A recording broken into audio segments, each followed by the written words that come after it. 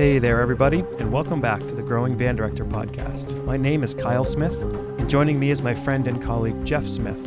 Our mission is to share practical advice and explore topics that will help every band director, no matter your experience level, as well as music education students who are working to join us in the coming years. Together, we will discuss many aspects of a well-rounded band program, but most importantly, we will discuss concepts that help us all improve our own programs each and every day. Always remember the famous quote by Ray Kroc, "When you're green, you're growing, and when you're right, you rot." Let's get started.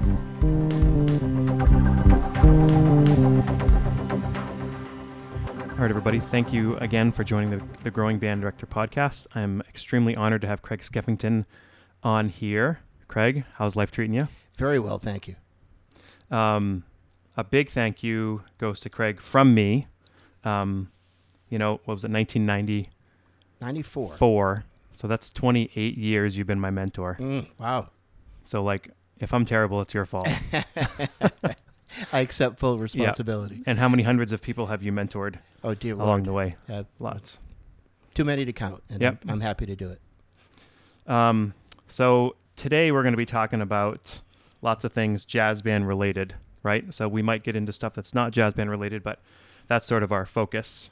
And so let me introduce you from my point of view. So I was a sophomore in high school, and you came, and all I remembered was we got good real fast.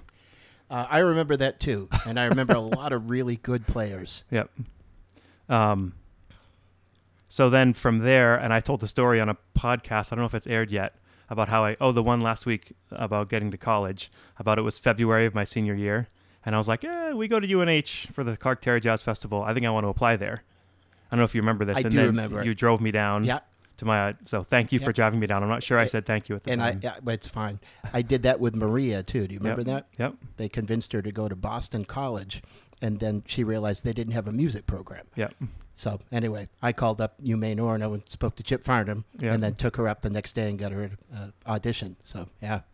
Well, I was very lucky that it worked out because I didn't have a backup plan. So thank you for your in there, and everything for me has worked out splendidly since then. You're welcome. I appreciate it. I never remember looking at you and saying, I want to be a band director because of you, but there's a good chance that was that. Well, if that's true, then I'm honored. I remember I've had the same, David Saucier was for me, Don Stratton, who you know a little bit, Terry White, Stan Buchanan. So there's been a bunch of older teachers that I had when I was younger coming up thinking, I want to do that. So let's talk about your story a little bit. Boy, this is where do you start? Right. I'm originally a saxophone player. I started on saxophone in the elementary program in Old Town and was really terrible. I was just really bad. And I quit. Luckily, David Saucier came. He came back to town. He was about a block away, and he saw me riding a bike one day, and he said, "Hey, you're the Skeffington kid." And he says, "You're going to play in band next year." I said, "No, I'm not." So he must have talked to my mom and dad because I was back in band. I couldn't even quit. I couldn't do anything well. And so later that year, he says, "I need you to play in jazz band." I said, "You have to be kidding me." And there was something about jazz band. We played a song called Sunday Drive by Jay Chataway. And you probably recognize the name Jay Chataway. Okay. It was kind of a mindless grade 2 middle school rock band piece. But I liked it. And I was almost embarrassed to admit that I liked, music. And I would take, that was like the breaking point where they didn't have 8 tracks anymore. They had cassette tapes. So I took the cassette tape home and I practiced my saxophone to Sunday Drive, and it drove my parents crazy. But, I was whatever. Mm-hmm. So that was it, and that was like the hook. And I was a musician, And all through, and I know you did it too because you were a tennis player in high school. Mm-hmm. It didn't matter. I loved hockey. There was no way I was good. You can't play in band. We've got hockey. I mean, I was like, I'll go to the halfway point in the game. I'm leaving. I'm going to go play with a band. Yeah. And I was obstinate about I was going to do the things I wanted to do. Mm-hmm. And so stubborn would be a good word. Yeah. Okay. Obstinate is a 50-cent college word, but yeah, same thing.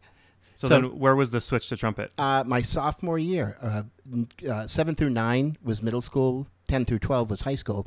I got to the high school. And this was in Old Town? Old Town. They were loaded. They had tons of upperclassmen who were better saxophone players, but we only had 3 trumpets. I said, well, I could see the writing on the wall. So I picked up a trumpet, and as luck would have it, and I had no idea what I was doing, I figured out a way to play high notes before I even knew the full fingering pattern. And that's kind of what happened, and the technique eventually caught up, and that was it. And I from 10th grade on, what are you in 10th grade, 15? Yeah. So I didn't play saxophone ever again, and maybe I should have stuck with it. 'Cause Okay, so then after high school, where'd you go? I went to UMaine, and UMaine Orono, and I was lucky to have Don as a teacher and a mentor. I was there for three and a half years and was not doing well. In fact, at one point, I switched my embouchure. I think I've told you that story before. I couldn't play. I went from playing high notes to beat the band to not being able to play out of the staff. And it's, that's frustrating. And I remember I said, I can't do this anymore. So I closed the trumpet case, threw it in the car, walked across the mall to the School of Business, enrolled in the School of Business, and that's what I did. And I was 3 classes away from getting a business degree when I realized, what are you doing? I said, I don't want to do this either. We lived near the Army Guard base in Bangor. So I had a bunch of friends who had been in active duty. So anyway, I ended up leaving and going to boot camp, and was at Fort Dix. And when I came back from Fort Dix, I was in the Army Guard band. Yep. And it was that time I got sort of more focused about playing. And when I got back to school, I was, ready. Yep. And so everyone needs a kick in the butt once in a while. And so mine was, the service. So when I came back, I was ready to go. And it wasn't long after I came back that I started at South Portland. Right. So how did that come up where you actually found a job that you applied for it and got it? And well, it's just funny that we were just having a conversation about local jobs and band directors. I had played a gig with John Furman that summer, and it was when I had chops. And John still tells me about it when we see each other. It's like at the end of the tune, it was like some high note, and I just took a breath and I played a double C, and I hung over, and it was like, whoa. And Furman looked at me with that funny, and when I put in my application packet, he remembered who I was. Yeah. And so I think my pile went from here to here because he just wanted to see what I would look like in the interview. And so that was it. And at that time, South Portland, Tom Scavone, who you had as a teacher, and Norm Richardson, they were great music teachers. And they hired some kid, me, who never had a high school band directing job. So anyway, it was... People ask because they assume there must be some grandiose thing, and there just wasn't. Yeah, sort of meant to be. I worked hard for it, and I learned a lot of lessons along the way. But that was the beginning. Well, you've always struck me as somebody who, like, whether or not you know the answer, whatever, you're going to find the answer. Yep. Right. Yeah. And whatever you have to do to get to there, it may take you a bunch of tries along the way, but you're not going to give up until you get there. Yeah, and I think that all the people that we know in our circle are probably that same way. If anyone says, I know that answer right off, I mean, they'll probably be BSing you, right? But the people that are honest, like, I'm not really sure about that, but I'll get back to you, So that's literally been my whole career. And what about writing? Tell us about how you got started arranging and writing. Well, thank you. So I was interested. Don Stratton was a writer, and the summer that I did drum corps, I think I was 20, and Terry White was a writer, and I was struck by that. I'm like, so Terry White and Don Stratton were like huge influences, and I thought, boy, this writing thing is cool. Terry said something to me, which I still remember 35 years later. He probably doesn't, though. If I said it to him, he'd remember. Okay. He's like, the great thing about being a writer is you don't have to be a player. You can show up and play fifth trumpet. You just bring a bunch of charts, and you're making a contribution to the band. I thought, well, that's an interesting concept. And the first things I wrote were just patently awful, and everything was in unison. I had no idea about harmony. When I was in the service, the commander said, Skeffington, because I was the young guy in the section, says, we're missing a second trumpet part. Figure it out. So I had to, collect all these parts and studied everyone else drinking at the bar. And I'm like trying to, the first trumpet part's an F and the bottom note's a G sharp. That one must be a D, and I've just by sort of like reverse engineering, I kind of figured out like line writing and how things went together. And then as far as the big band thing, when I got back, I started to take real charts, like Rob McConnell charts, and I would untranspose the saxophone parts to see what they were doing when there was a line. I'm like, oh, that's the same chord. So you'd have to input them into computer? I just did it by hand. Okay. This is before computer. Yeah. And I would take like 4 bars and turn it from transpose back into concert so I could study the passing tones and whatnot. I'm like, oh, I see what they're doing. And that was kind of it. So that was your manual. You just took great charts and just learned from them. Yeah. And that was the practical application of it. And I was lucky.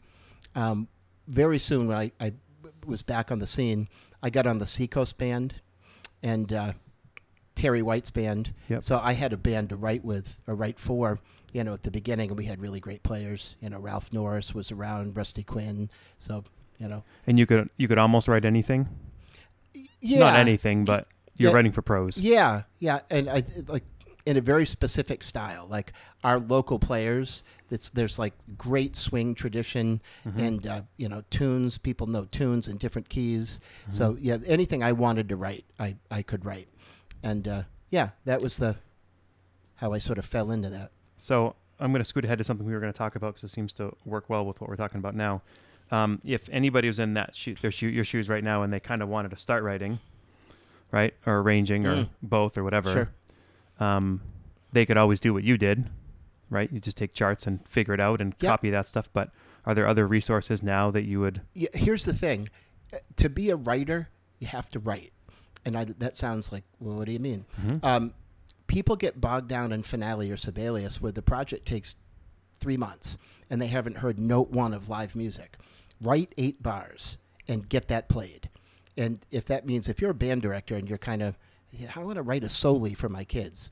Well, write the soli and in unison and have it played back because there's a lot of information just on like a unison line that you can figure out. So my biggest not complaint, my biggest criticism of people that say I'm going to write is that they never actually get their stuff played. So I know that's a pain in the butt. Like right now, we're working on marching band things, or if I have a jazz band commission, hey, can you just get us what you've got? Well, that means you got to stop and extract all the parts, which is a pain in the butt. But, if it's for you, if you're doing it for yourself, why wouldn't you do that? The coolest thing is is to hear your music play live. I mean, it's just the computer never misses anything, but it has no heart, no soul. When you finally hear people play your music, it's unbelievable. Sometimes it's better, sometimes it's worse. Yeah. Well, that's yes. And if you make a mistake because it something you thought was going to be used like trombone, B flat to B natural, and the computer goes bo-do-do-do-dum, and you people are missing the visual here from 1 to 7. Yeah. I think we can picture the 1 to 7. Yeah, the people that are sure. The computer never misses that, and then when you write it, you're like, oh, geez, I forgot about that. Or like tenor comes in on a low C sharp, pianissimo, right? That's not gonna work. I mean, so yeah, just the feedback that you get from people playing your music immediately. And you can only do that if you just, And what if somebody's a writer or a band director and they didn't really study any of the arranging stuff beyond, typical classical harmony? Are there method books, textbooks, courses? YouTube is the answer for everything. Yeah. But there's a writer, arranger, composer on YouTube called Elliot Deutsch. And Elliot Deutsch, he's sort of a comedian. He's like, he laughs at his own jokes, but his stuff is great. And he talks about harmonizing, writing for 4 trumpets, writing for the trumpets and trombones is like a separate podcast. And you don't need a ton of advanced knowledge. Yep. You just have to be interested in the genre, and so it's very entertaining, and he doesn't speak above you or down to you. So I would recommend that highly. Awesome. Well, why don't we talk about some existing jazz charts? Charts or arrangers that are your go-tos. Yep. So I will say you've had the experience of teaching for a long time, students high school mainly, right? Almost exclusively, yeah. But sometimes you have a second band at the high school, which really of a middle school level because they're on new instruments or they're just newer or whatever. So the kids are maybe high school, but you're used to teaching everything from... I don't know the position of this. Yep. I've never touched the bass. You're going to play in my top jazz band. Yep. Up to, 3/4 of the band plays an all-state and they can really play. Yeah. So you've kind of dealt with all of it. Yep. So let's talk arrangers or specific charts. Like what speaks to you? Well, we probably subscribe to the same like limited circle or like the top upper echelon. Mike Camiff. Yep. I know you mentioned writers and charts, and so sometimes at my advanced age, it's hard to remember like which ones they did. Yep. But Mike did Stompin' at the Savoy this year, and Mike has a great sensibility of like writing things on old standards, but with a new either harmonic or modern twist somehow. Camiff is K-A-M-U-F. Yep. Some people say Camiff, some Camiff. I think it's Camiff. Are most of them the Green series from Alfred? Supposedly grade 2. Yep. But he's almost exclusively 2 or 3. He's in there. And he's successful because they're limited in their house to how many new charts will come out every year. And they gave him like 2 or 3 every year. But the thing is they sell and they're great. There's 3 of his charts I've done that I remember. Little Sunflower, the Freddie Hubbard tune. Yeah. Which, by the way, is hard to make interesting because it's there's not a lot going on harmonically, and that's a brilliant chart on that. But it's great to choose for kids because if you don't have many improvisers and you only need really 1 chord, you can hide it, but really should be 2 chords. Yeah. And then 2 Cannonball tunes, Sticks, which is still one of my favorite tunes ever. Yep. And Sack of Woe, which, again, great name. Yeah. He did a Freddie Hubbard chart on Red Clay. Yep. So that stuff is worth its weight in gold. Another one who I know and these guys are both friends of mine. That's one of the cool things about being a writer and just kind of being out there for years. You should let them know you mentioned him on the podcast. I will, as a matter of fact. Mark Taylor. Mark Taylor is... don't you say he's never written a bad jazz band chart? It's instant jazz band, just add water. Girl Talk. Trying to think. What did we just... I have one written down. Go ahead. The Nearness of You. We did a Mark Taylor chart this year, the Elton John tune. Yeah. Goodbye Yellow Brick Road. Which when I first saw it, I was like, really? Really? And then you listened to it. And I listened to it, and then I texted him. I said, Facebook Messenger. It was parent-teacher conference night. I took like 2 minutes, said, man, I just listened to your chart. It makes the song better. Thank you. This is genius. I'm buying it right now. 5 minutes later, he calls me.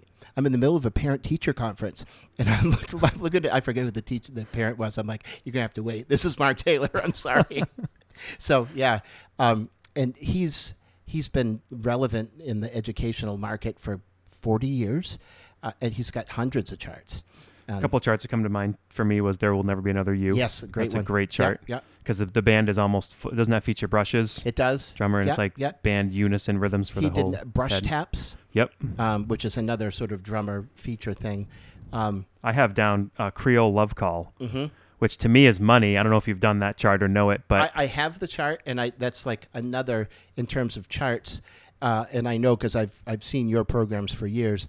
The Hal Leonard Young Jazz Ensemble classes, the white cover, those are brilliant because they're standards and they're in the original key, which is great. And he does all those. I like that chart because you're playing Ellington, right, as a ballad, which is hard to find, especially for young bands. The ballad's the hardest one to find. Yeah.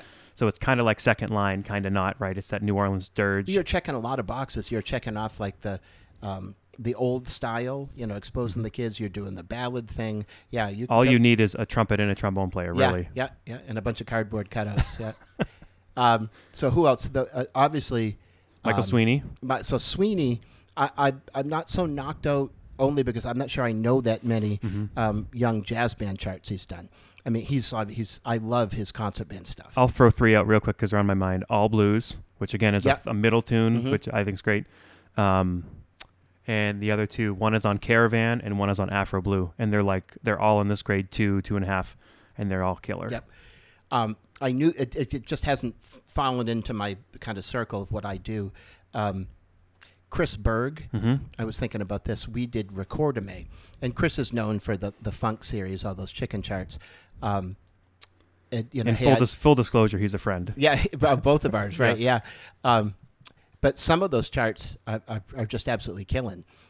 His chart, Feather Report, is one of my favorite pieces of music, let alone high school big band. I could listen to that on YouTube or Spotify. If people just go on JW Pepper and put in Chris Berg, KRISBERG, and look up the titles, you'll just laugh. Yeah. Because there's so many chicken references. Yeah. And every year we've hung out before and tried to think of new hanging with my peeps. Yeah.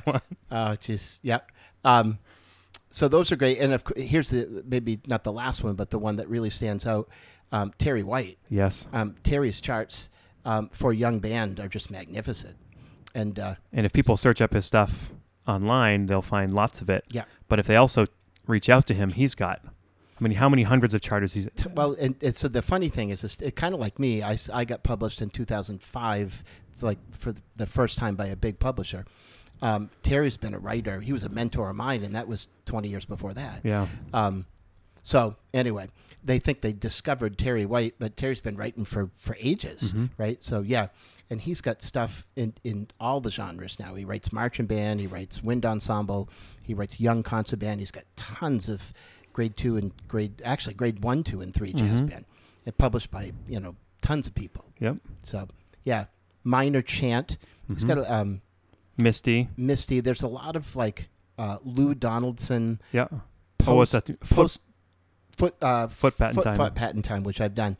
The post bebop, hard bop era, that kind of sensibility. Really funky tunes, but Mamacita. Yeah. He did what was the Coltrane tune, Mr. PC, and like stuff at the grade 1 level. Yeah. That gets played. I mean, he's had a lot of pieces played. My biggest pet peeve for grade 1 is the trombone parts. Like, they won't write trumpet above C, but they'll write trombone to high D, or you know what I mean? That's funny. Yeah. I just had a chart that was taken, shameless plug, by Kendor called Run. And he said, I need you to redo the trumpet part. It can't go above an A on the staff. And so I said, well, I'll figure that out. It's a little hard because it's the melody, but whatever.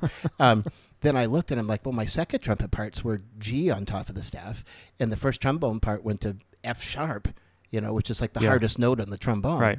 And I'm like, so it made me think, okay, even though everyone's guideline is the first trumpet part, it's the brass section, right? I mean, you have to, that's a key in picking quality music that will fit your kids, is like every part is sort of like in that right register for them. So know what your kids can do, and then check out all the parts before you actually hand it to him, hand it to them. And Dale Perkins told me this one time, and I'm sure he's told you this as well. He has a band director who used to come up, and he would look at the parts instead of the score, because he wanted to see what the kids were going to see on the parts, and you see the piece differently rather than reading the score. Totally. Yep. When he was choosing the piece. Yep. I have a couple pieces I wrote down that I would like to share as well. Fat Cat by Doug Beach. I mean, to me, that's like, it's so good. Yep. Another friend. Yep. We've had him up to me. Come Fly With Me, or anything Rick Stitzel's done. Rick Stitzel's young stuff is so good. The Jazz for Young People series. Yep. Is that Alfred? Jazz for Young People. Winton's on the cover. Like second line is in that. Yeah.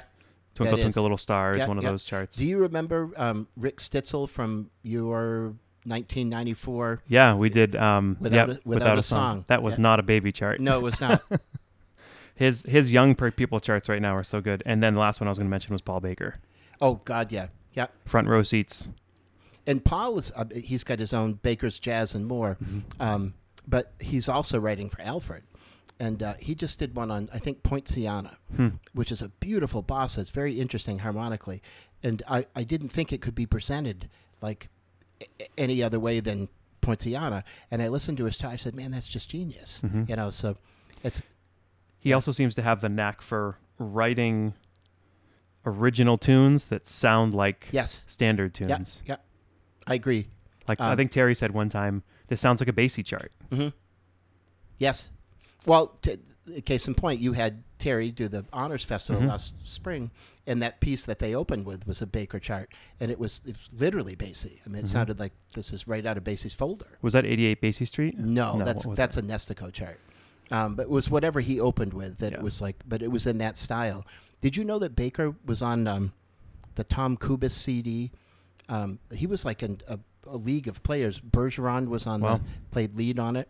He mentioned it on Facebook one day, and I'm like, oh my God, he was on that CD.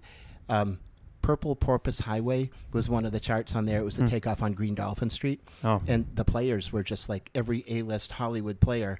And Paul Baker was on that. Man, he was a heavy player. That's awesome. And now he's got a bunch of charts that are hard, but also a bunch that are easier. Yeah, he gets it.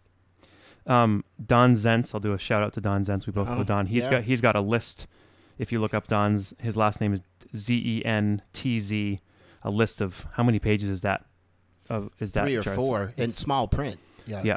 So if people want to check out charts, those are great. Now I want to talk to you a little bit because you tend to do more originals than I do, and then I tend to do more standards than you do. So like, what do you think about, or what do you think people should think about when they're thinking about maybe how many standard tunes they're doing versus how many original tunes, or what's your thought process on that? By original, you mean like an original that Terry White wrote, or like a new tune versus an arrangement of a standard tune? Boy, this is I hate to give you a very non-scientific answer, but if I like it, I mean, honest to God, if I think I can make the kids sound good, I think the kids will enjoy it, then I'm going to tackle it. A failing for me, and you're better at it than I am, is tackling the older repertoire. You referenced Creole Love Call. That stuff doesn't speak to me. I love history, and I love the video series, the Ken Burns jazz series. And I've sort of since become a fan of Louis sort of reverse engineering. I dig it now, and I didn't understand it when I was younger. But I'm more interested in the art of the big band as it's like, gone on from like the 60s and 70s to now. So, and I don't think there's a right or wrong. It's just in my viewpoint, if I can, when say we're working on Misty, arranged by Terry White, we can then go back and listen to the whole lineage of Misty, right? And they're learning more about it from there. I think I tend to do too many of them. I think that's absolutely a great way to do it. I think this used to be the model ages ago. I'm not sure how many bands do this now.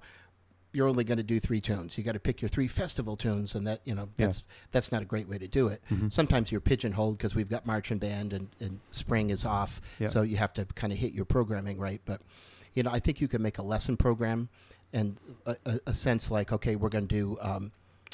We did Yellow Brick Road. And so there were a couple of times where I found some other pop tunes that writers had done for either Buddy Rich or Woody Herman. I said, now check this out. Big band was dying in the 60s, and so writers turned to pop, and this is sort of like where the sensibility came.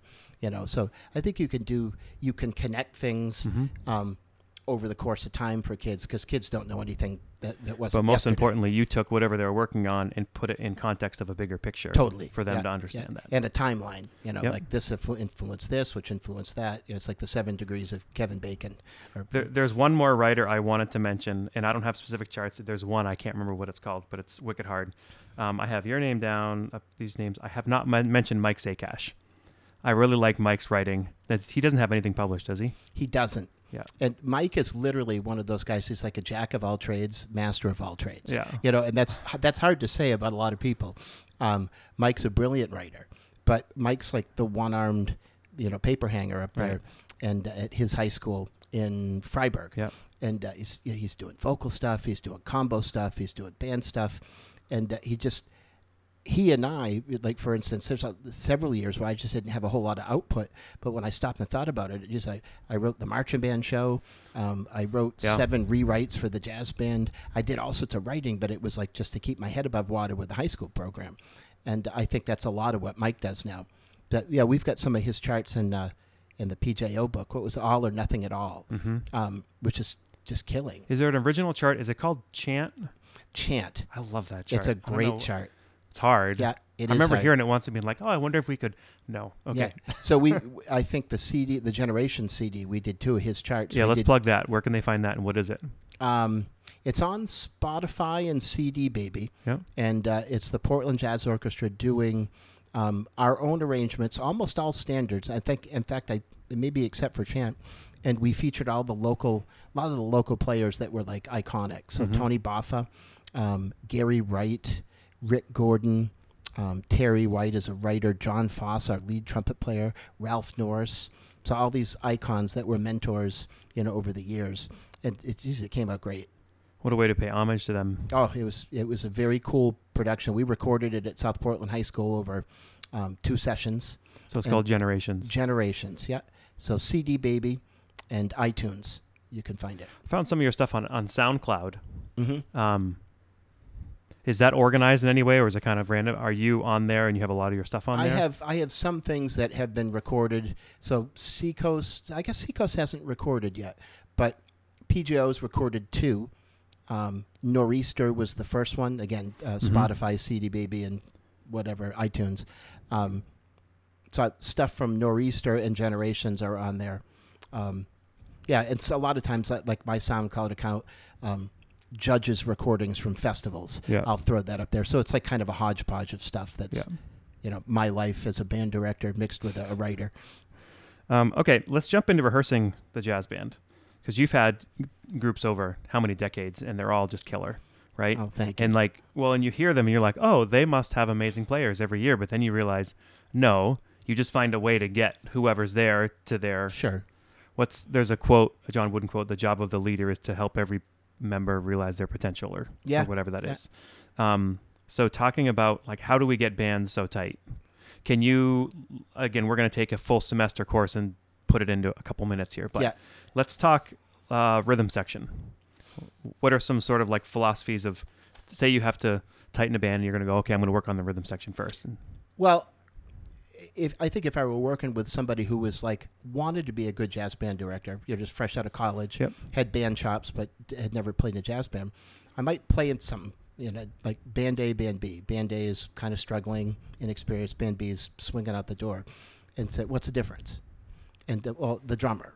Okay, so you and I know that the three most important things are the drummer, the bass player, and the lead trumpet. Yeah. You can make any band work if you've got that happening. Yeah. And so I think the first thing is drums. So you listen to the drums and the idea of filling, 1, 2, cha, ba, dun. Okay, well, you just caught the figure. You played exactly what the horns did. But if you went, then you played the fill, you did two things. You filled it and you caught the figure. You can listen to pop tunes. I turn on the radio right now. It's a rock groove, but listen to the drummer. He filled and then he caught the figure. And so I think if you can get drummers to buy into the idea of but the cliche sort of drum fills, and then make that swing, I think that's huge. And the other thing is that most band directors ignore the rhythm section. Correct. They kind of do something over there, and I'm just not going to make eye contact with those people, and hopefully it'll just all work out. When it's really reverse. If they're happening. Yeah. The rest of the band comes along. Yep.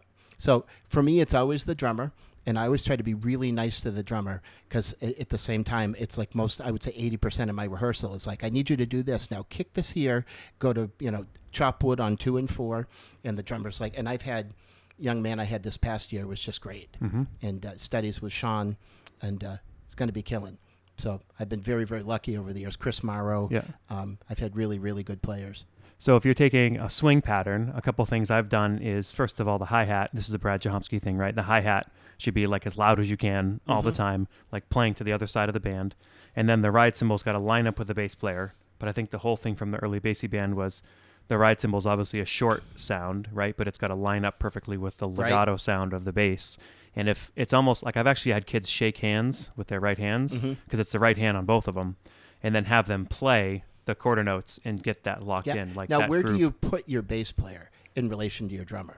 I typically put them between next to the trumpet between the trumpets and the bass. Okay.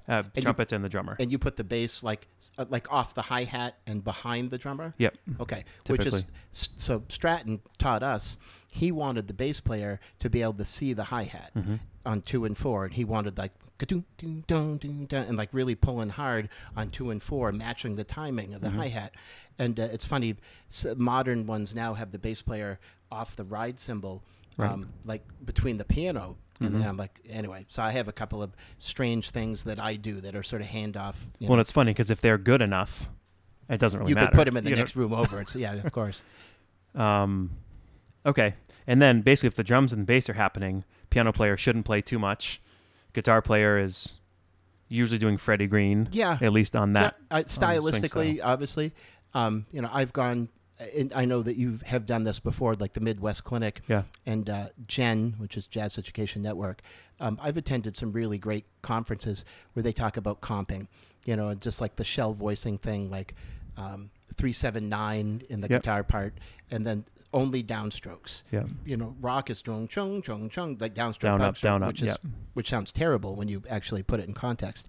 But until someone explained that to me, I'm like, well, duh, that makes perfect sense. Piano players, rhythmically, a lot of my piano parts, if I don't want to be completely notated, I'll give them a good voicing at C13 and I'll write comp ad lib. But if you don't explain that to a kid, they're going to go C13 for a whole note, F13 for a whole note, E flat 13 for a whole note, and it's the least interesting part ever. Right. So you have to sing voodoo da va voodoo. You have to, because they don't listen to that. Mm-hmm. So rhythmic awareness, like in cliche, phrases. And when in doubt, your piano player is probably playing too much rather than not enough. I found if they have the chord, they kind of over. Yep. Maybe it's just the kids I have now, but like they overplay rather than just like Basie. What's the story? He would just sit there and not play, talk to the people next to him, whatever. He would literally he'd get up and wander around, have a taste, and so like shake somebody's hand, walk back to the piano, plink, go over and say something to somebody else. He'd like leave the piano. Right. Yeah. So that's an interesting story. Very sparse. Okay, let's start talking about the horn section. Articulation. It's one of those things that once you can listen to it and think there's something wrong, but I don't know what it is, and it's always articulation. Yep. So da da da da da da da is do va do da do da da. It's like just you get kids to lighten up on the tongue. Yep. And so you and I both subscribe to that one and two and three and four, where you like slur the offbeat to the onbeat. But just lightening up on the tongue. And I found sometimes I have to explain it, like slur it, but don't. Legato, but, just a breath accent. I mean, sometimes there are ways to explain it to kids, and sometimes kids look at you like the dog cocks its head and like, I know you're speaking to me, but I'm not understanding it. But if you just keep at it, you can eventually affect a change. But almost everyone's band that moves to that next level, you get a good drummer, bass player's playing good time, and the band plays dot dot dot dot dot dot. It says voo dot. There's an infinite difference in that, right? And you just have to keep harping on it. And I think part of the problem is most directors, they're not grounded in the jazz language, so they don't recognize it. I mean, how many articulations are there in jazz? You have do, which doesn't happen as much, right? If it happens on the first eighth note. You have the accent dot. You have dit. Yeah. I mean, that covers most of it. Yep. And then you're running eighth note to slur the offbeat to the onbeat. Yeah. Yeah. You always tongue the note before a rest. Yeah. Like the hanging eighth note thing. Yes. And so many times, but a lot of publishers don't write that stuff. They'll slur the entire thing And so how about this? So this is like the sideways accent, which is like a form of marcato as opposed to the teepee. Mm-hmm. Well, there's a bunch of the people I write for, they'll say you have to do all your articulations over again. I'm like, why? That voo and voo dot, and they'll have this as dot. Sideways. This is dot. That's da. Like I learned that in the service. That's an open-ended one. This is a closed syllable. It's a dot with a T at the end. And I've had, finally, it dawned on me as I'm arguing my cause, I'm going to lose this. This is their place. Yes, I'll change all the articulations. So, but when I teach it to my kids, this is dot, da, But most importantly, go through the whole score. And if you don't know what it's supposed to be, if it's not there, write it in the first part. So, and take the time to say, kids, get out your pencils, write it in this way. And you do it enough over the years, and it becomes the culture. But you're right, the amount of bands that, if the rhythm section's good, after that it's articulation. Yep. Add dynamics and right. You got a band. This most anyone can subscribe to. I can make it in tune. You know what I mean? And I can fix the rhythms. So I mean rhythms, but that's kind of like the building block stuff. I mean, getting to that next level of like trying to get the band as happening as it can be. I mean, I think we're going to also write notes, check. Write rhythms, check. In tune, check. Okay, but where do you go from there? And that's the things that we were just talking about. I don't know when I learned this, but that when the saxophone section plays as a section and the trombone section plays as a section, trumpets plays a section. But then you have this, I heard Ellington started this, where it's like Barry starts playing with trombone 4, and then alto 1 starts playing with trumpet 1 and trombone 1, right? Like we call it vertical alignment. Alignment. Yeah. So how can you tell, so how do you teach it differently if it's like alto 1 pairing up with trumpet 1? How do you teach that differently versus... I think I know what you're asking, and as a writer, and I know you've done some writing, oftentimes it's like Control C, Control V. Like if you do a voicing for the saxes, oftentimes that voicing is the exact same thing as the trombones. Or if you do like a line, the lead trumpet line is the alto line. So a lot of times you can get that vertical alignment. I do it for pitch more than anything. Okay, like trumpet 2, you're with alto 2. In like alto 2 on a high A is sharp like a mile. So I usually use that sort of alignment system. I figure out where the doubles are in the writing. And I feel you can really clean up pitch issues like that. And I feel like the trumpets don't need to know that as much because they can't hear in front of them as well as the saxophones can hear behind. Yep.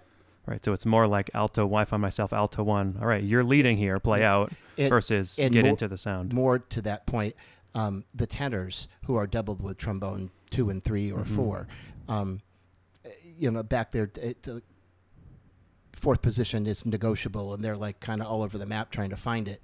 But the tenor player in front is like, I can hear it, and I'll just find you. So, or oftentimes you tell the trombone player, listen to the girl in front of you. She's got the you match that. Okay, great. So yeah, and stylistically, this is like an Oberholzer thing. You'll have like all the lead players tune like right down the middle, and we subscribe to the same things like. All the sense of style and articulation you're going to get from the lead trumpet player. That's if it's in a full ensemble, and then whoever else is, if it's a sax section, obviously you're going to get from alto 1.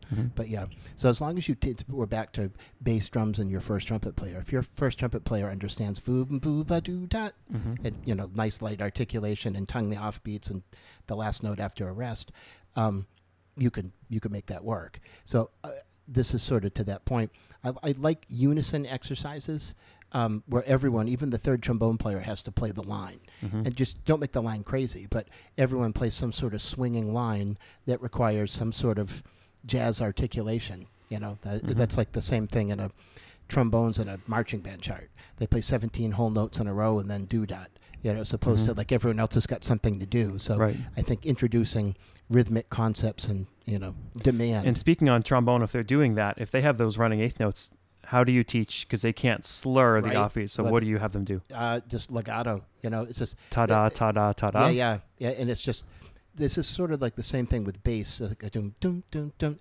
I have to teach bass players, make all of your notes as long as you possibly can before you give up the string. Ba-doo, doo, doo, doo, doo, doo, right? So trombones will like really hammer, or they won't do it. They go, duh, duh. They don't bother re-articulating. They just like, fall, glissando into whatever next thing is coming. And again, that's sort of like teaching the back articulation thing. It's like sometimes the kids don't even know they're doing it. Yep. So just legato. And I think it's a misconception. I think people don't understand that they don't slur. It's like a faux slurring technique that's exclusive only to trombones. Yeah, but if you listen to them, they're doing it wrong. Yeah. Yeah, Right. It's, again, you can tell there's something funny with that band, and I'm not sure what it is. And when you hear them, okay, great, we're going to fix it. And if you hear your kids and you're like, they don't sound like they're recording in any way. Yep. And if you don't know what it is, ask a local band director. Yeah, no doubt. Or email Craig Skeffington or find him on Facebook. Okay, so you make changes to charts a lot. Yep, You're like, I do. Cut and paste and add this and take that out. And let's talk about form. Right. Say you wanted to make a chart shorter. Yep. Say a chart is just too long and you want to make it shorter. For somebody who doesn't know how to do that. I generally have not done it to make it shorter. I generally have done it to dance around a problem. I'm going to say this before I get into that. The idea of like, when do you change a chart and can you change a chart? So my understanding is like, if you do something that doesn't in any way, shape, or form change the arranger's intent. Like if the turnaround was D minor 7, G7 flat 9, and you thought, no, I really like E flat minor 7 going in, and you just revoice the whole, that's not what the arranger wrote. Right. But if I remember doing a couple of Camouflage charts, there was this interaction between the drummer and this stop time with the band that just wasn't going well. And we had done several rehearsals on it, and we were getting close to crunch time. And so I studied for form. I figured, okay, there's the A section, 45 is the B section. Okay, I'm going to cut from 45 to 65. So basically, you just study the form. A typical form is AABA or ABA. Or a blues. Or a blues, yeah. So whatever the form of the piece happens to be. And I've also done, and again, on some of Mike's charts, I didn't care for the ending. So rather than play the ending, oftentimes, what's a tune? An intro and an outro. Outro is, sometimes it parks on a fermata, sometimes it's da-dun, and it's over. So we've actually gone back to the intro on several tunes and used the intro as the way to get out of a tune. I've even done that with, festival tunes with my top band. Hey, that intro is way hipper than the ending. We're going to use in fact, that's how we got out of Yellow Brick Road. Yep. So anyway, You can also revoice if it's just too high, especially in the brass. Well, that's the classic one right there. And so the other thing too is everyone like falls in love with the trumpet part. Well, think about this: if let's say it's a shout chorus, and the first time through was soft, and then the second time it's like, there you go. Do you even have to have the trumpets in the first time? Right. That was like the typical Sousa thing on the trio. Mm-hmm. They just have the trumpets sit out So they could rest. Right. So, and some writers are better than that than others. Like, I love Bob Mintzer's charts. I mean, his charts are super interesting. He writes terrible things that just tortures trumpet players. Mm-hmm. John Fedchuk, genius. Trumpet players are just, I couldn't do it. So I always look at how can I make my brass players sound better on the last note of the piece. And if I stretch it out, so cutting stuff out, don't play here. Revoicing some things. Trumpet 1 doesn't play here because it's in unison in the section. Yep, no doubt. And then other things like, this always drove me crazy. There are 8 saxophones in the front row. There are 2 trombones and 3 trumpets. Well, couldn't one of those extra altos be the 4th trumpet? Couldn't one of those 4 tenors be an extra trombone? Well, you can do that. Of course you can do that. You just need to put in the work. Yeah, just have to sit in front of the computer and just do it. Yep. So anyway, it drove me crazy. Every time I judge a festival, I'm like, why didn't you just take the time you could have fixed that. It would have sounded great. We went to you remember, it was the year, I don't know if you were at Westbrook then. I think it was still George, 2003, 2004. Yeah, I wasn't there. Okay. My second band, this is going to sound like an exaggeration, but it still stands with me. We had 13 saxophones. We didn't have any trombones. And we probably had 6 or 7 trumpets. So I had a bassoon playing trombone 4. I had some tenors playing and then I think a flugelhorn I robbed to play trombone 1. So somebody said to me after that, one of the judges, if you didn't know, you wouldn't know. I mean, it was, and I love that. I was like, I solved the problem, and the kids didn't know, nor did they care. And they performed better, and your band got credit for it. They absolutely did. So, I'm thought of a Jeff Priest trick, right, on the shout chorus or whatever. If you want to make the parts easier for brass section, he and Cheyenne. I think I know where you're the going middle with school. this. Go ahead and say many times we'll take the lead trumpet part and just put it in octaves in trumpets and trombones. Can I ask you something? Yeah. Where do you think you got that? You. Yeah. Wow. Beautiful. So if you do that, then all the brass have octaves, and then the saxophones, who have no problem with harmony because they're keyed instruments, then and nobody would even know. Nope. Yeah. But the brass sounds very mighty. Yep. Yeah, octaves, as you know, that's like marching band 101. How do you make a band of 20 sound like 40? Put everything in unison. Mm-hmm. Then it okay. Because sometimes the pitch can get squirrely but still, there are so many little things that you can do. A lot of times, I like to think that they're not necessarily lazy, but just uninformed. Like people just don't know that's a possibility. You could fix this. Yeah, I mean, you buy a concert band chart and you just play the chart. You don't change it as much. Yeah, but even then, from like Terry did a great Highland Lake Overture, whatever, mm-hmm. and I love the piece, but it was written probably at the 3.5 level, and as you know, sometimes oboe's not doubled, maybe horn's not doubled, and I had a band that needed as much doubling as possible that year, so he was very kind and he sent me the finale score, and I ended up writing all sorts of like extra parts, and so anyway, that's the same sensibility. If there's stuff that's missing in the concert band piece, write it out. Figure out a way to, who's sitting around for 5 measures that you can use to fill that voice. So, actually, I enjoy that challenge. It's like solving the puzzle. Yeah. And if you're a director and you don't know how to do that, but there's something wrong, mm-hmm. if you have a gut feeling, it's right. Follow the gut. Yep. Right. Find somebody who can help you. Absolutely. Yeah. And if you don't know anybody, find Greg Skeffington on Facebook. I'm not sure about that, but okay. I want to talk a little bit about your music. So whatever comes off top of your head, your best couple charts. The cliche answer is like if somebody say, "What's your favorite chart?" I said, "The one I'm working on right now." I think I counted because I have them just on the wall in my office. I have like a color of each one. I think I have 23 that are published, which may not sound like a lot, but I mean, That's a lot. I remember when I got my first one, I was like over the moon. I wrote one that I know you know, Molly March. Yes. From my youngest daughter. It's super cool. Thank you. It got played at Midwest, and that one's probably my favorite, just because it's the harmonies. Like, I remember sitting down, and I don't consider myself a piano player by any stretch of the imagination, but I heard this chord, and I'm like, where could this go? And I went, tried to go with the circle. I went chromatically, and I think I went like a tritone away. I'm like, oh, that was interesting. Where could that go? And then it was like, I just fell into like this progression, and I was like, quick, I got to write that down before I forget it. So that was the thing that got played in Midwest. Trofeo de Bolos, which is funny because I've heard it so many times now. I'm kind of sick of it, but yet it's still cool to hear. And that one, for better or worse, sells. It's an awesome thing if you write something that you really like, that then other people really like, and there's some monetary value with that. So what else sells really well? Emergency Stopping Only was something I wrote. I did an arrangement on When I Fall in Love, which has sold well.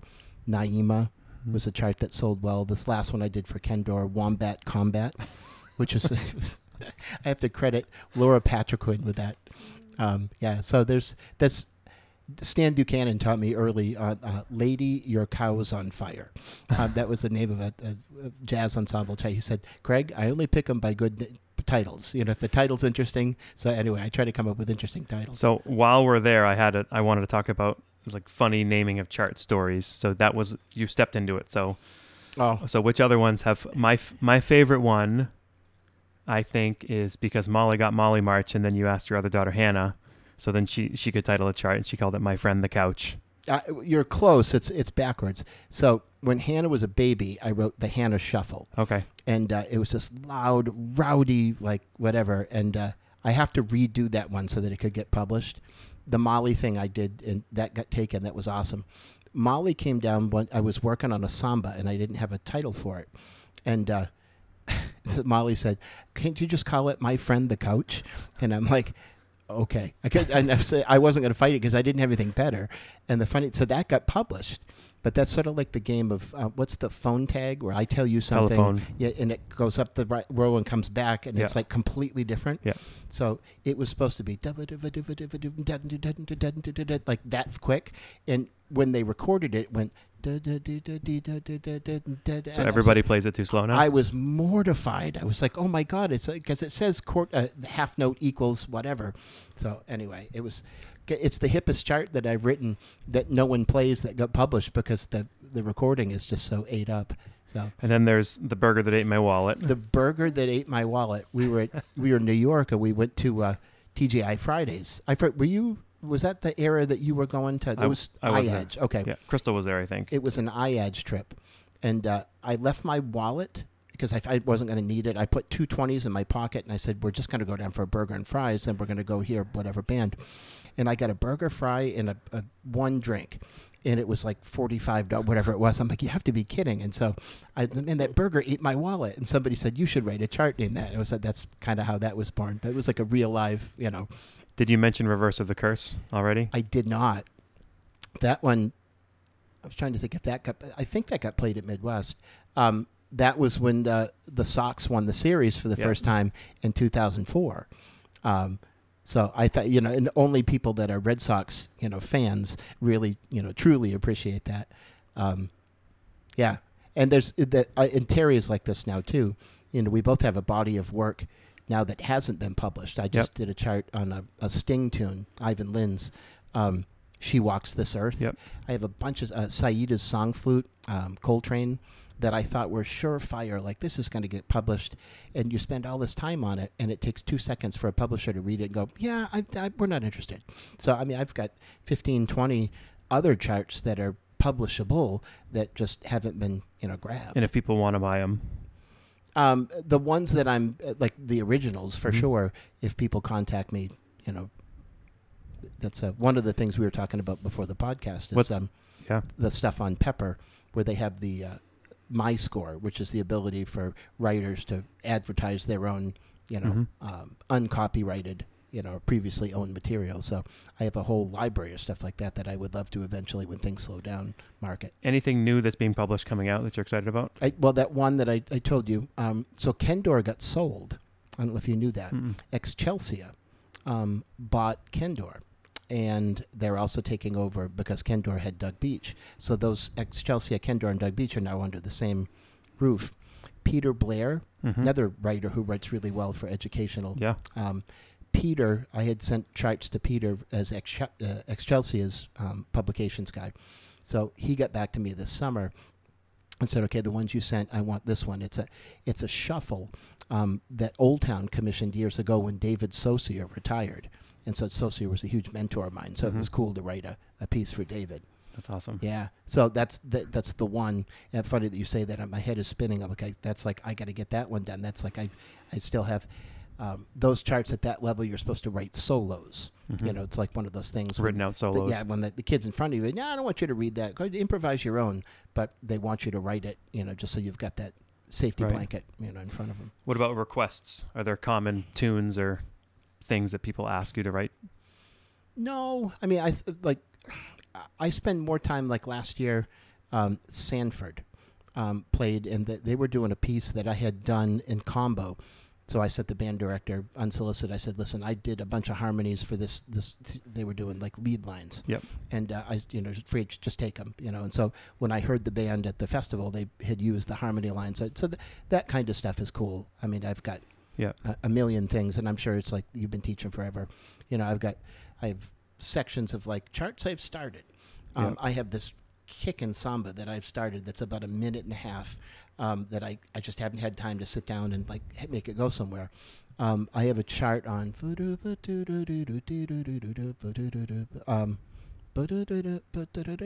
when you get old, you have to sing the whole tune before you remember the title. And this is funny because I've invested like 2 minutes in this chart. It's like this happening. There is no greater love. And, yes. But it's a funk. And then it swings on the bridge. And it's totally grade 3. And what I can tell right now, it's an absolute home run if I could just find the time to finish it, Yeah. So I have several things that are like, and it's like the ADHD in all of us. It's like, oh, squirrel, pie, bikes. Oh, the Red Sox are on. So you probably have no idea what my favorite chart of yours is. It's not published. It's from This Note's For You album, Terry White Big Band. I think it's the second track. Have I told you? Nope, I'm old-fashioned. Oh, okay. Maybe that's not the second track, but I remember it actually, and that was so we played that with Terry's band, and we did it with Seacoast, and then for 10, 12 years it went away. It was just like we'd done that. Yeah. We pulled it back out. I think Chris did it with Max and Ryan as the trumpet players, so maybe 3 years ago, and he brought it back in. I'm like, the sign that you're getting old is like you forget that you did something. I'm like, oh yeah, and I couldn't even remember. But thank you for that. It's a beautiful tune. Any Jerome Kern tune's you have to work to do a bad chart on it. I also wish there were more Clark Terry charts. Yeah. He has so many great original tunes, but there's just not many. Yeah. There's some, but even the ones that are there are hard. Yeah. Well, Steve Guerra has got a couple of just absolutely burning, but that's the problem. If you're a high school band director, if they're absolutely burning, you're not going to be able to play them at the high school level. No, that's a great point. There's a great album if people haven't heard a lot of Clark Terry called Havin' Fun. There's like lots of great original tunes on that one. Yeah, that's a great idea. That might Sheba. That's a great ballad. TP Time. Yeah, we did TP Time with the combo, and I did like a combo arrangement. It's in the Real Easy Book Volume 2. Yep. Yes. Yeah. In fact, there's in terms of, if you were to say, hey, what are some great resources, shameless plug for Sheer, and I don't get paid by them for it, but that combo stuff that they have, the Easy series, the Intermediate series. The Real Easy Book. And the Latin. Yep. Do you have that one? Volume 1, 2, and 3, yeah. Yeah, that they're killing. And the Volume 1 now comes with the parts. Yes. Yeah. Yeah. The multiple parts. When I first started as a teacher, I'm so sure it was the same for you. And imagine if we're both experienced teachers in that genre, someone comes out of college and say, great, you got a combo. Well, I don't know what to do with a combo. Right. I mean, get yourself the Share series for sure. I have another plug. Essential Elements, I think. It's a red cover jazz series. Yep. I bought it from Perkins Music. $100. And there's like 13 charts in there. You get the score and all the books. Yeah. and there's the chart plus the demo unison stuff and solo stuff for everybody to play. And so the spin-off of that is is it First Place for Jazz, Dean Sorensen, Chose, friend of mine. That stuff he's got lots of articulation exercises, tons of grade 1 figures, both swing and rock. Yep. It may not be the be-all, end-all, but it's a great way to start to codify things, because so much of jazz is like, you do it like this, but it's not actually written down anywhere. But, people have actually taken to actually writing it down somewhere now. Beautiful. Well, as we wrap up, any messages to band directors that you might have as an experienced teacher? Wow. Well, we were speaking before the podcast that we're both closer to the end than the beginning, but sometimes it's nice to find a reason to want to continue. It's just like summer vacation is like okay, cleared my head. I'm ready. I can to do go this back. again. Yeah, I can do it again. And I think part of the struggle is that you just have to keep your head down and just keep doing it. And it's difficult, like saying the same thing over and over and over again. But when it comes right down to it, that's the message. Mm-hmm. And eventually, if you do it enough times in a different way, just figure out a way to break through, they'll eventually get it. So I know I mentioned it a couple times, but if people want to reach out to you with questions and stuff, how would they best get a hold of you? Probably the easiest thing to do, you can look me up on the South Portland High School. My email address is there. You could also look me up on Facebook. Yep. Those are probably the two simplest public domain sort of access points that you can find. And I'm really good about, if I get an email, I check it all the time. Yep. And I try to get back to people as soon as I can. So. Sweet. Yeah. Hey, this has been great. For the record, I'm proud of you. I think I told you this in an email. These are fascinating. And I think your maybe with the exception of this one. Well. Well, and I didn't bring much to the table, so I'm sorry. But the stuff you did with TL, I know you did one with Dean. Yep. You had several with your colleague Jeff. Yep. So I think it's about time. I think there's so many good things in Maine that happen on a number of different levels. ACDA, I mean, not just band director, just like collegiality all over. And we know tons of choral directors and orchestra directors. I mean, so it's nice that we're putting a different spin on it out there. Thank you. Yeah, absolutely. Share it with your friends. Absolutely. And that goes for I only have 2, so you're one of them. So. All right, everybody, take it easy. Good to see you, Skeff. We sincerely appreciate you taking your valuable time and listening to the Growing Band Director podcast. Your students are very lucky to have a band director like you. If you have any suggestions for episode topics or think you have an area of expertise to share on a show with us, please reach out. If you enjoyed this episode, don't forget to subscribe. And if you want to help spread the word, please give us a 5-star review and tell your band director friends to subscribe as well. We're available on Apple Podcasts, Spotify, our YouTube channel, and wherever you listen to podcasts. Thanks for listening to The Growing Band Director. See you next week.